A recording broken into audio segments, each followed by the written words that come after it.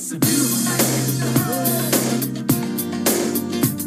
It's a beautiful night in the hood. Gonna be hanging out in the hood. Hi, welcome to Almost Cooperstown. I'm Mark. And this is Gordon, and we love talking about baseball. Just this week, the Early Baseball Committee for the Hall of Fame announced Negro legends Bud Fowler and Buck O'Neil to finally be voted into Cooperstown. And also voted in were Gil Hodges, Jim Cott, Minnie Minoso, and Tony Oliva. We've talked on this podcast a number of times about adding players to the Hall of Fame. We just finished 2 episodes where we added 35, not 36 players, although we tried, to the Hall of Fame. And the players inducted were ones that we've talked about from time to time. We also are looking for metrics, and we were fortunate enough to run into a guy who had written a very interesting book called Baseball Generations, Career Value Index, and a new way to look at players in the Hall of Fame. And we found it fascinating enough that we invited David Gordon onto the program, to the podcast. And you're going to hear our conversation with him from just about a week ago. Hi, everyone, and welcome. We are very lucky to have David Gordon here on the podcast today with us. We're going to be talking about his book that both myself and Mark read called Baseball Generations. And this was just for people who might not be familiar with it. This is sort of a book that takes a historical look going from, really the inception of baseball up until modern day, and looking at the different groupings of players and sort of looking for a different way to evaluate them on a career basis. And we kind of came across this when we were working on our own list of expanding the Hall of Fame. Something that we've talked a lot about on this podcast is we feel like there's not enough guys in the Hall of Fame. Right now, there's about a 1.1% of all the players that have played in Major League Baseball that are there, and we were shooting to move it up to about 1.25%, and that ended up being about 35, 36 players. Interestingly enough, we found this book, Baseball Generations, and we found this stat in there called CVI, Career Value Index, and just really the formation of this stat and everything that you made, David, was incredibly helpful for us for going into the remaining players that weren't in the Hall of Fame to try and identify who should be part of those 35 guys that should be added. And it was really interesting when we kind of made our lists prior to finding that, and we made our lists, we thought about the guys. And then when we actually came across CVI in your book and went through it, it was really interesting seeing how many of the picks that we made lined up with what you had been writing in your book. So we just wanted to first talk to you about, what was it like going through that process of coming up with CVI and writing Baseball Generations? Yeah, well, the thing I started doing this just for my own personal interest and looking at lists of ranking players by wins above replacement or WAR, and I noticed some things about WAR that just didn't make sense, in the sense that they didn't have face validity. Like the one I sort of fasten on in the book is comparing Sandy Koufax to Don Sutton. These are two, Sandy Koufax, obviously quit due to elbow arthritis about halfway through what would have been his career at age 30, and he only had about 6 really top years, but he was the best in the game for those 6 years. Or the best or one of the best for those 6 years. And he was the best. And when 5 years after he retired, the Hall of Fame, the BBWA elected him to the Hall of Fame with one of the largest votes up to that time. And everybody thought that he was among the greatest pitchers in baseball. And then but if you look at his career WAR value, it's only around 49. He only has about 49 WAR over the course of his career because he didn't pitch very long. And then you have a person like Don Sutton, on the other hand, another ex-Dodger, who actually pitched for 23 years, and he had only about 3 of those 23 seasons where he had more than 5 wins above replacement, and he managed to accrue about 66 point something WAR. So, and he was elected to the Hall of Fame, but it wasn't right away. It was about the fifth try, I think. And it's a good pitcher. But most people, if you're talking about significant pitchers in baseball history, would say Sandy Koufax should be higher on your list than Don Sutton. And yet WAR ranks Don Sutton higher. And it occurred to me that when we think of Hall of Famers, we think it's not just accumulating what they did over the whole course of their career.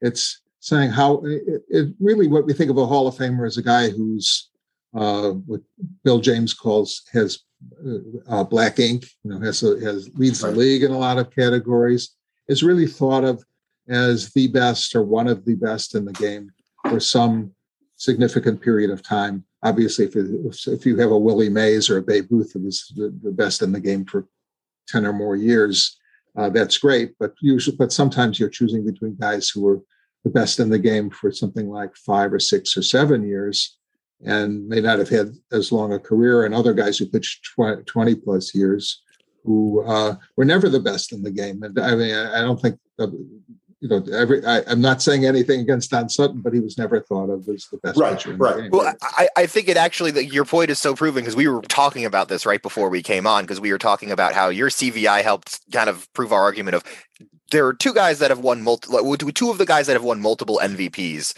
with the Hall of Fame, with Roger Maris and Dale Murphy. When you look at the peaks, we think Dale Murphy should be in the Hall of Fame, but Maris probably shouldn't, because when you look at the 5-year period that Murphy put together, he has 5 years in a row, I think, of 5+ WAR. Well, Maris really only had those 2 unbelievable seasons, but then outside of that, he was kind of just more or less a good player, but not a Hall of Famer. So it's like, what's more meaningful, having that one sharp peak of excellence, or really sustaining it over a period of time?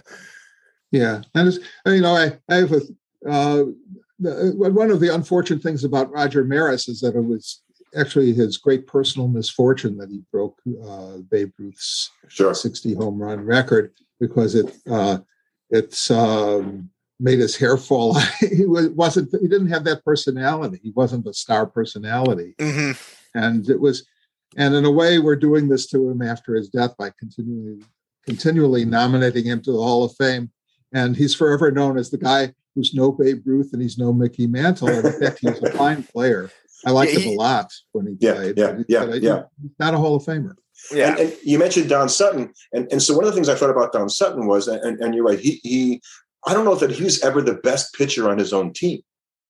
And it's hard for me to think about a Hall of Famer, and he is one, who was never the number one. Andy Pettitte, I kind of look at the same way, going, well, I don't even know if he was ever the number one pitcher for the Yankees or the Astros or any team he was on. Yeah, that's true. I mean, Andy Pettitte, I think he only once came close to a Cy Young award. Right. And he didn't. I don't think he pitched in that many All-Star games. I have that information. No, he didn't. It was his postseason stuff that kind of. Yeah, and even his postseason he wasn't tremendous in the postseason. I mean, he had he pitched a lot of the postseason. What he did is he pitched every year in the postseason, and he won. He won. 19? I'm not remembering them. Yeah, I think he had 19. Really that good at remembering numbers. Yeah. Well, oh, actually, I did want to. We've been talking about it a little bit with the CVI, but for maybe some of our listeners who aren't familiar with your book, or maybe aren't as technically baseball-minded stats, can you just kind of give a brief little summary of what CVI, or Career Value Index, is? Yeah, it's WAR based. So you start with Baseball Reference WAR, and for any season where a player accumulates more than 5 WAR, you get. You add 2 times you give him a bonus of 2 times the amount by which he exceeded 5 WAR.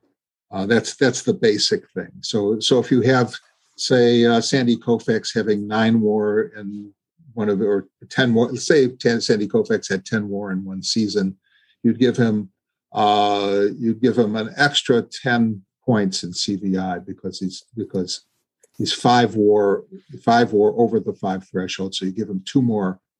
Double 5 WAR, so an extra 10 points. then to get it on the right scale back to WAR, there's a scale factor 0.8. So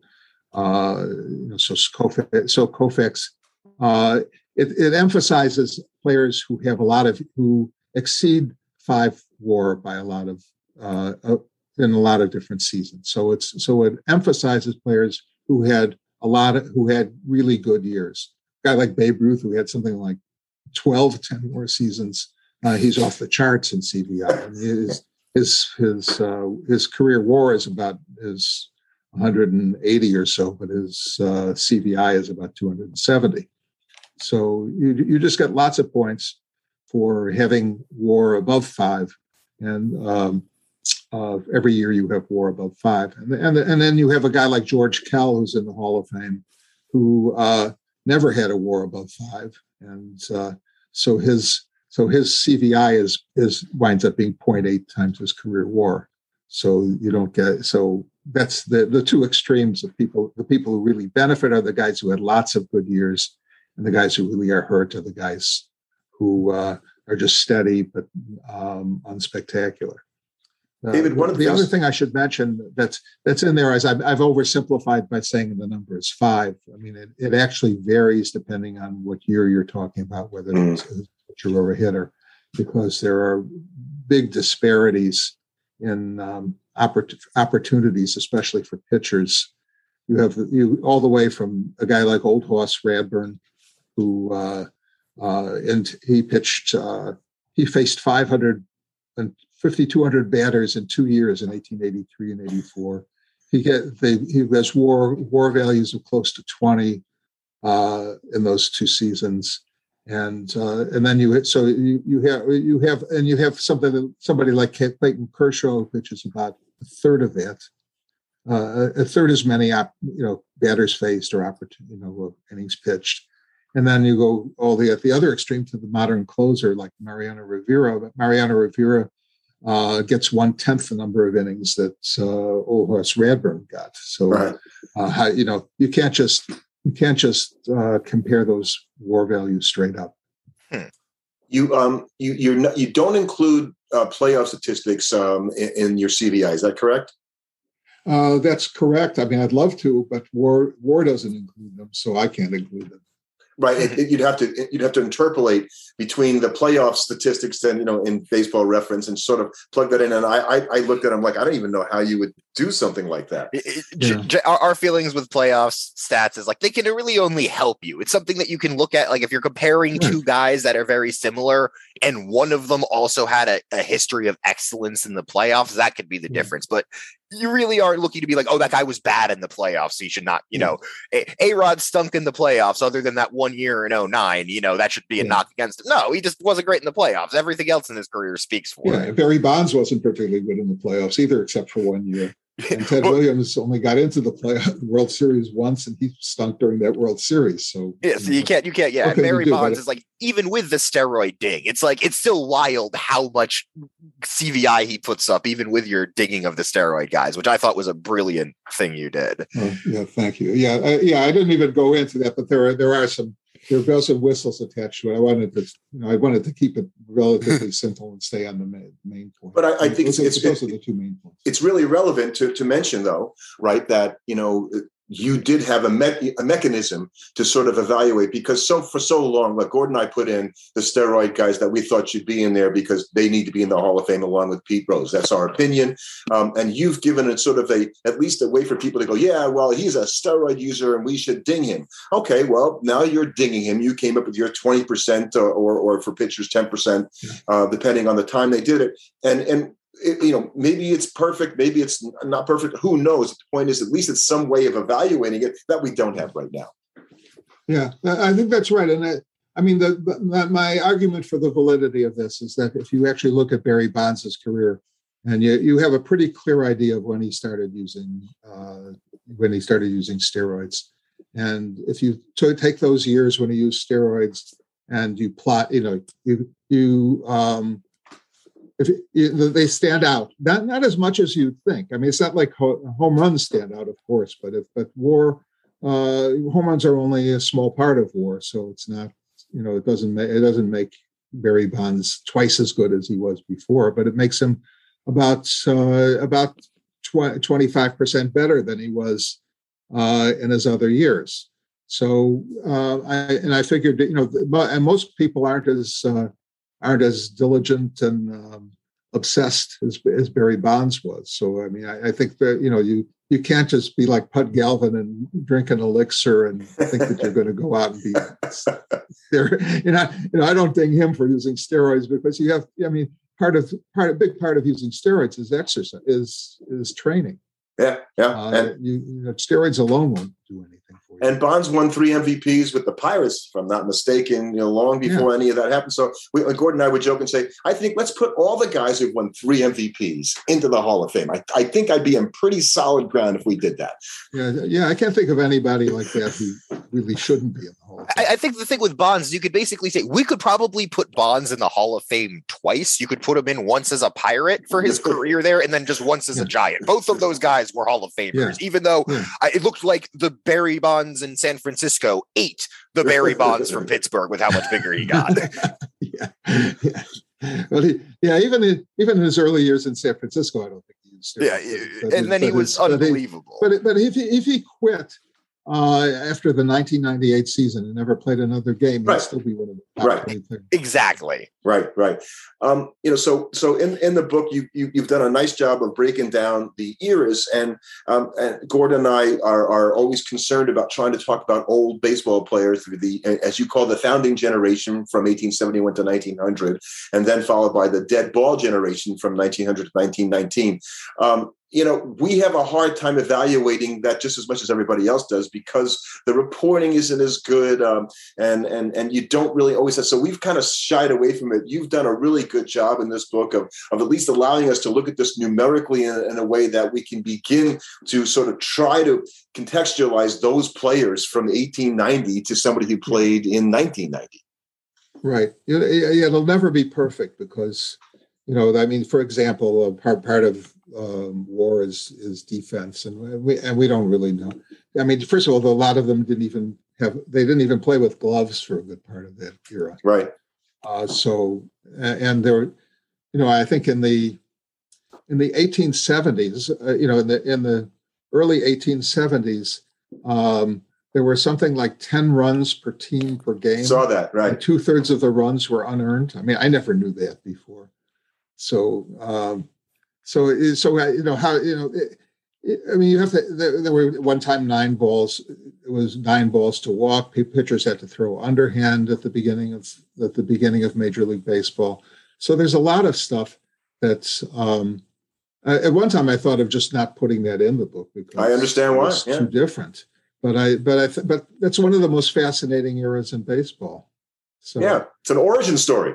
It's really what we're talking about. And I thought, you made a note in your classical generation from 1920 to 1946 that there was an increase in hard hit balls, right? I think you noted that. And so my thought was, how did we measure that in 1920 to 1946 in terms of what was a hard hit ball versus who was tracking that kind of stuff? Oh, well, nobody was measuring hard hit balls. There were just more people swinging hard and hitting home runs and, I think I read about Cap Anson. I'm not old enough to remember, but I read about him that he was this big, strong guy, and he choked up on the bat. He didn't even try to swing hard. He basically guided the ball, and it's a pretty good strategy in those days because a lot of the fielders weren't wearing gloves, and there were multiple errors per game. So you put the ball on the ground, you have a 40% chance of getting on base. So I think he played during the time where there was a short period of time, 5 or 6 years, where you could have a flat bat on one side. It didn't have to be That's right. around the whole time. And it's just the notion of that. We're going to do a future podcast on the history of the baseball bat. We have somebody who wrote a book on it, and it's just kind of fascinating. But the idea of a flat bat, just to see somebody play with one, and I think Cap Anson was right around the time that happened too. Yeah, well, he played for 27 years, so I think the flat bat era occurred within his career. I mean, I don't remember how many years it was. Well, only like 2 or 3 years, I think, that they allowed that. But So It was while he was playing. we want to ask you about Tom McCarthy. because so Gordon and I we're not reductive in the Hall of Fame, and this is maybe where we differ a little bit, right? Because I think we could keep our number to 1.11% if we simply remove the guys who are clearly like, what the heck were they thinking? Kinds of selections like Tom McCarthy, but we're going to Wayner brother. Right. We say, you know what? We're going to not be reductive, and we're just going to have a slightly bigger one because I'm not going to go back and try to remove guys who probably don't belong there. And without putting any shade on Bill Mazeroski, he would be in that group of people too that makes us scratch our head. If it weren't for one home run in one World Series game, he probably wouldn't be in the Hall of Fame, actually. Yeah.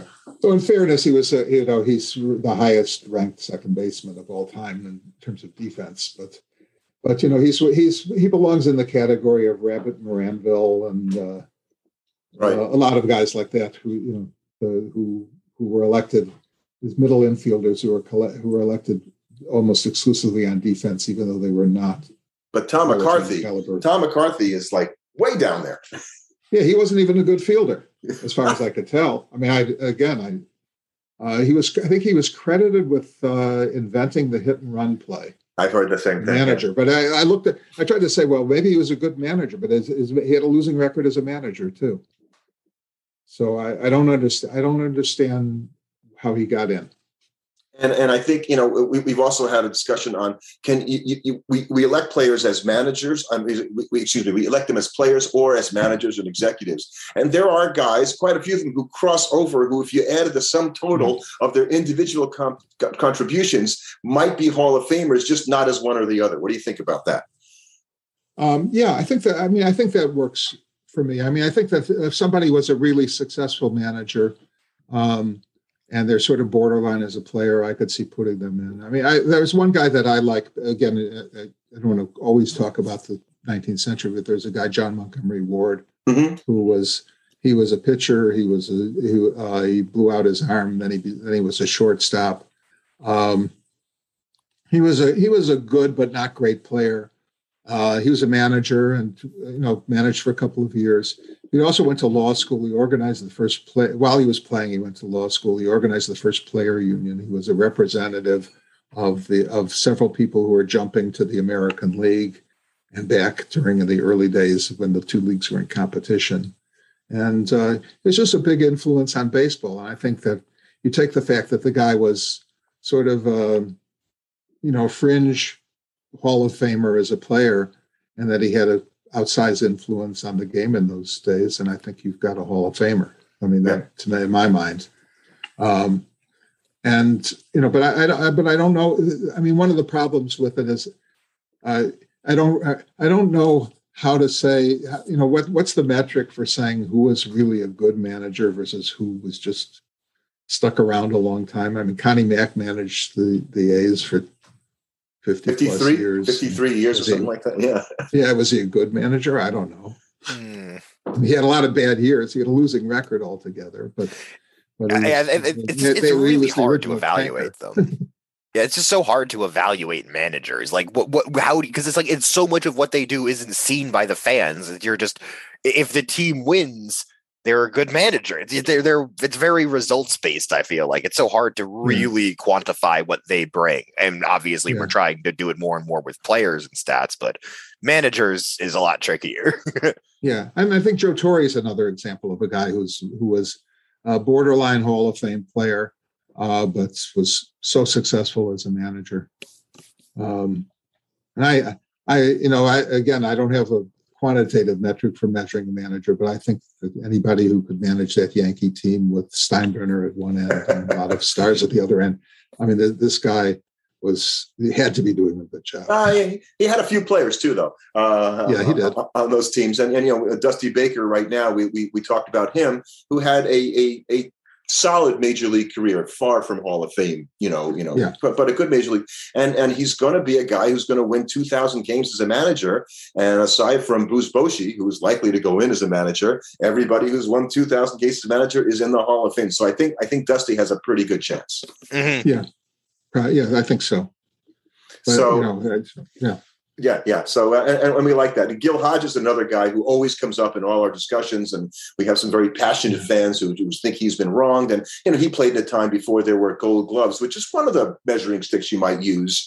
He didn't get any credit for having won those. Yeah. And it's hard when you look at his statistics because they're right on the edge, and you have to find a way to put him in because of his contribution to a series of very good Dodger teams has to play into it. So there's a lot of nuance, I think, when you talk about a player like Gil Hodges. Yeah. I mean, Hodges. I don't view him as a Hall of Famer as a player. Although I will mention that that one of the WAR is not perfect. It's not a perfect metric either. And it's hell too. One of the things that's not very good about it is the defensive WAR, and in particular, I think it's the first base. WAR for first baseman. Defensive WAR for first baseman makes no sense. There are people who are thought of as, you have Keith Hernandez, who's thought of as a tremendous first baseman, and his career defensive WAR at first base is 1.5, which isn't very much. No, which we all know is not correct.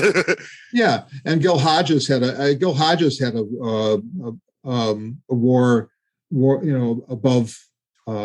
He had better than zero defensive WAR as a first baseman. Very few first basemen even rank above zero in defensive WAR because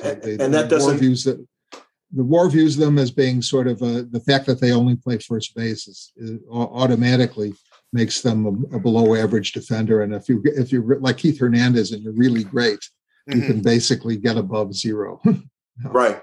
And we do use so we've tried our shorthand of your CVI just to sort of get a different way of looking at it so that the average fan can go, okay, did he have 5 seasons of 5+ WAR? Because it's interesting how many guys have 4 and that they fall short and they just didn't make it to the 5th season, and they correlate a lot to your CVI. Absolutely. And there's even shades of gray within that, because there'll be guys that have 4 seasons of 5+ WAR, and then the 5th season they have is like 4.9, 4.8. But then there's other guys that'll have like 2 or 3 seasons of like 8 WAR, but then they don't even get above 3 for the rest of their career. So it's really interesting looking at like that dichotomy. Yeah, but it's not the number of and CVI. It's not the number of seasons that matters. Right. It's.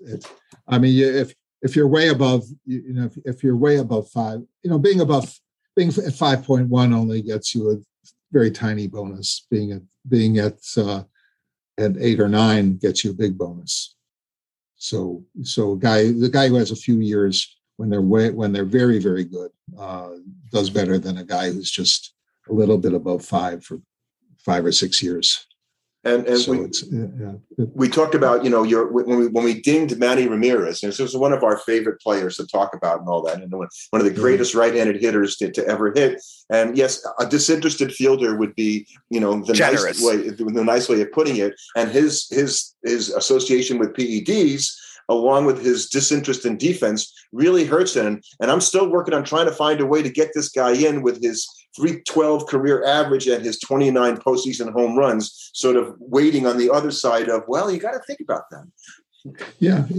I think Manny is a great hitter. And if I didn't ding him for steroids, he would have been he gets in clean Hall of Fame territory. He's only slightly below it.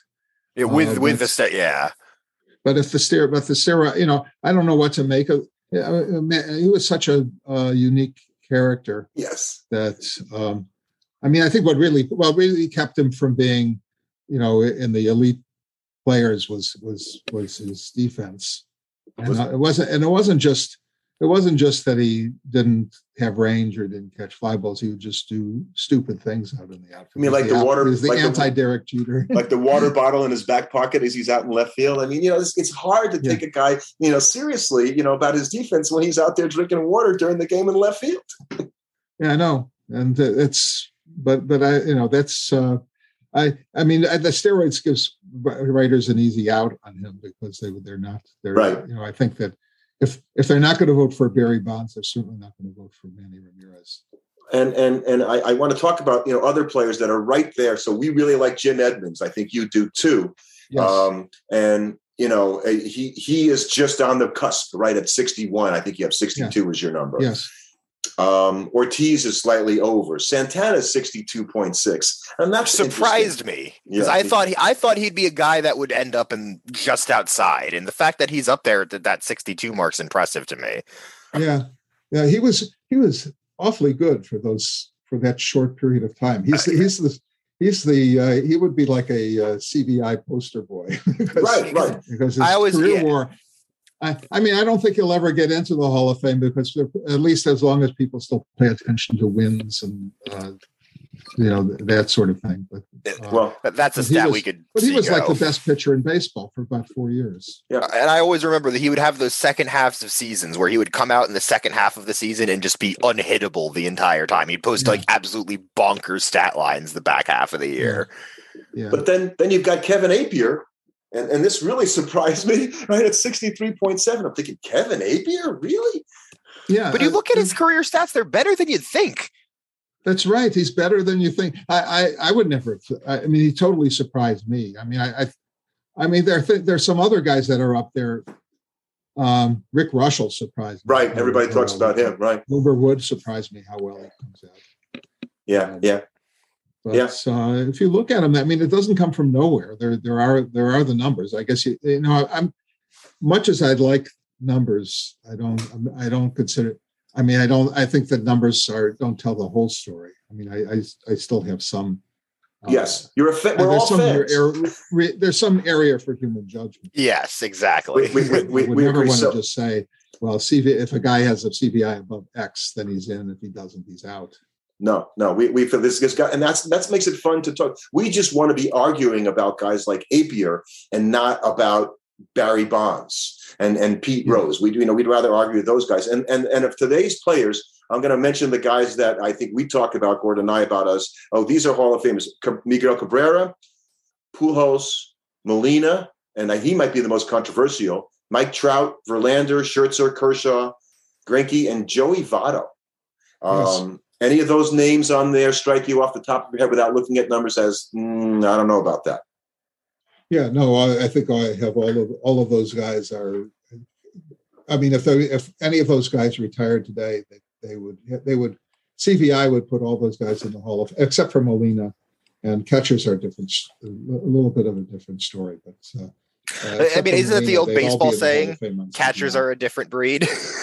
They're different. They're a different story. I mean, I try to correct for catchers because the problem with catchers, they don't usually play as much. There's a lot of wear and tear, and I think that I'm not sure that Baseball Reference WAR or any WAR that I've seen gives them enough credit for defense, calling a game, that sort of thing. I mean, I think anybody who watches baseball and you talk to managers and so on, they'll tell you, Yadier Molina is a key element of the Cardinals' success in all these years.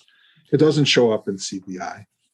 Right. Yeah, you can't quantify Yadier Molina calling a really good game, but there's a reason why, after hundreds of different pitchers that have come through that organization while he's been playing there, the Cardinals have always had a pretty good pitching staff. It's not he's a part of that.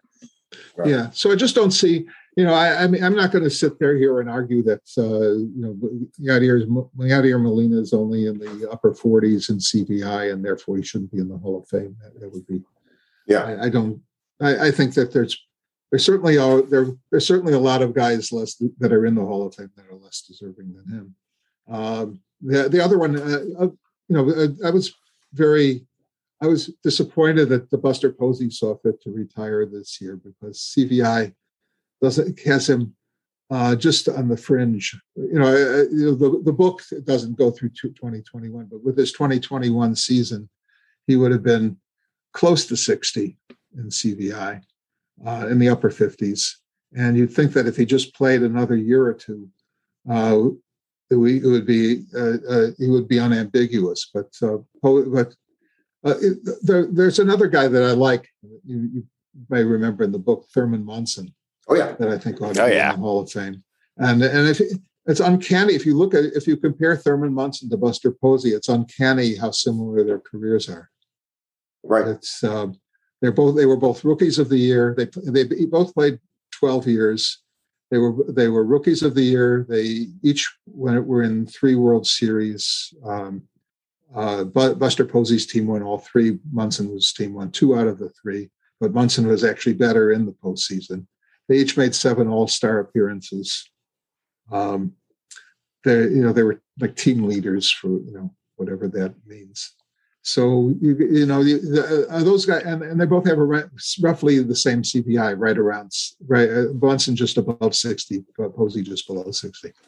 So I think it actually, given the amount of that New York is such a media hub, it really surprises me that Thurman Munson was never elected. So maybe he will sometime. You also put Joe Mauer, and we would agree with you on that. And even though Joe Mauer caught only slightly more than half of all the games he ever played in the major leagues, and I guess if you're going to ding him for something, you'd say, well, that's that's not that. But I was surprised that he actually had more than half his games at catcher, but he did, and certainly a very deserving guy, we think. Yeah. So, well, the book is Baseball Generations, Career Value Index, a new look at the Hall of Fame by author David Gordon. It's his first book, right, David? Yes. Any other books? Well, I do have another one that I wrote actually about my career, about my actual. I spent 40 years at the National Institutes of Health, and I actually wrote a book called The American Cardiovascular Pandemic: 100-Year History. It's actually, although it's a very different subject, it has some similarities to the baseball book in that it's a mixture of history and statistics, and tries to tell a story that hopefully you don't have to be a physician to understand. But that one also, they both came out at the same time, even though I wrote Baseball Generations before I wrote the American Cardiovascular Pandemic. Well, both Gordon and I found it to be a very enjoyable read, Baseball Generation, so I'm sure your other book is going to show you have a nice writing style. We really like the concept. It's so well researched, and you can get it on Amazon at a reasonable amount of money, as did we all. So we want to thank you for joining Gordon and me. We are going to be using CVI probably as long as we do our podcast and beyond. So again, thank you very much for joining us, David. Okay, thank you. Thank you. Thanks for listening. Subscribe to our podcast on your favorite platform. And you can follow us on Twitter at Almost Coop.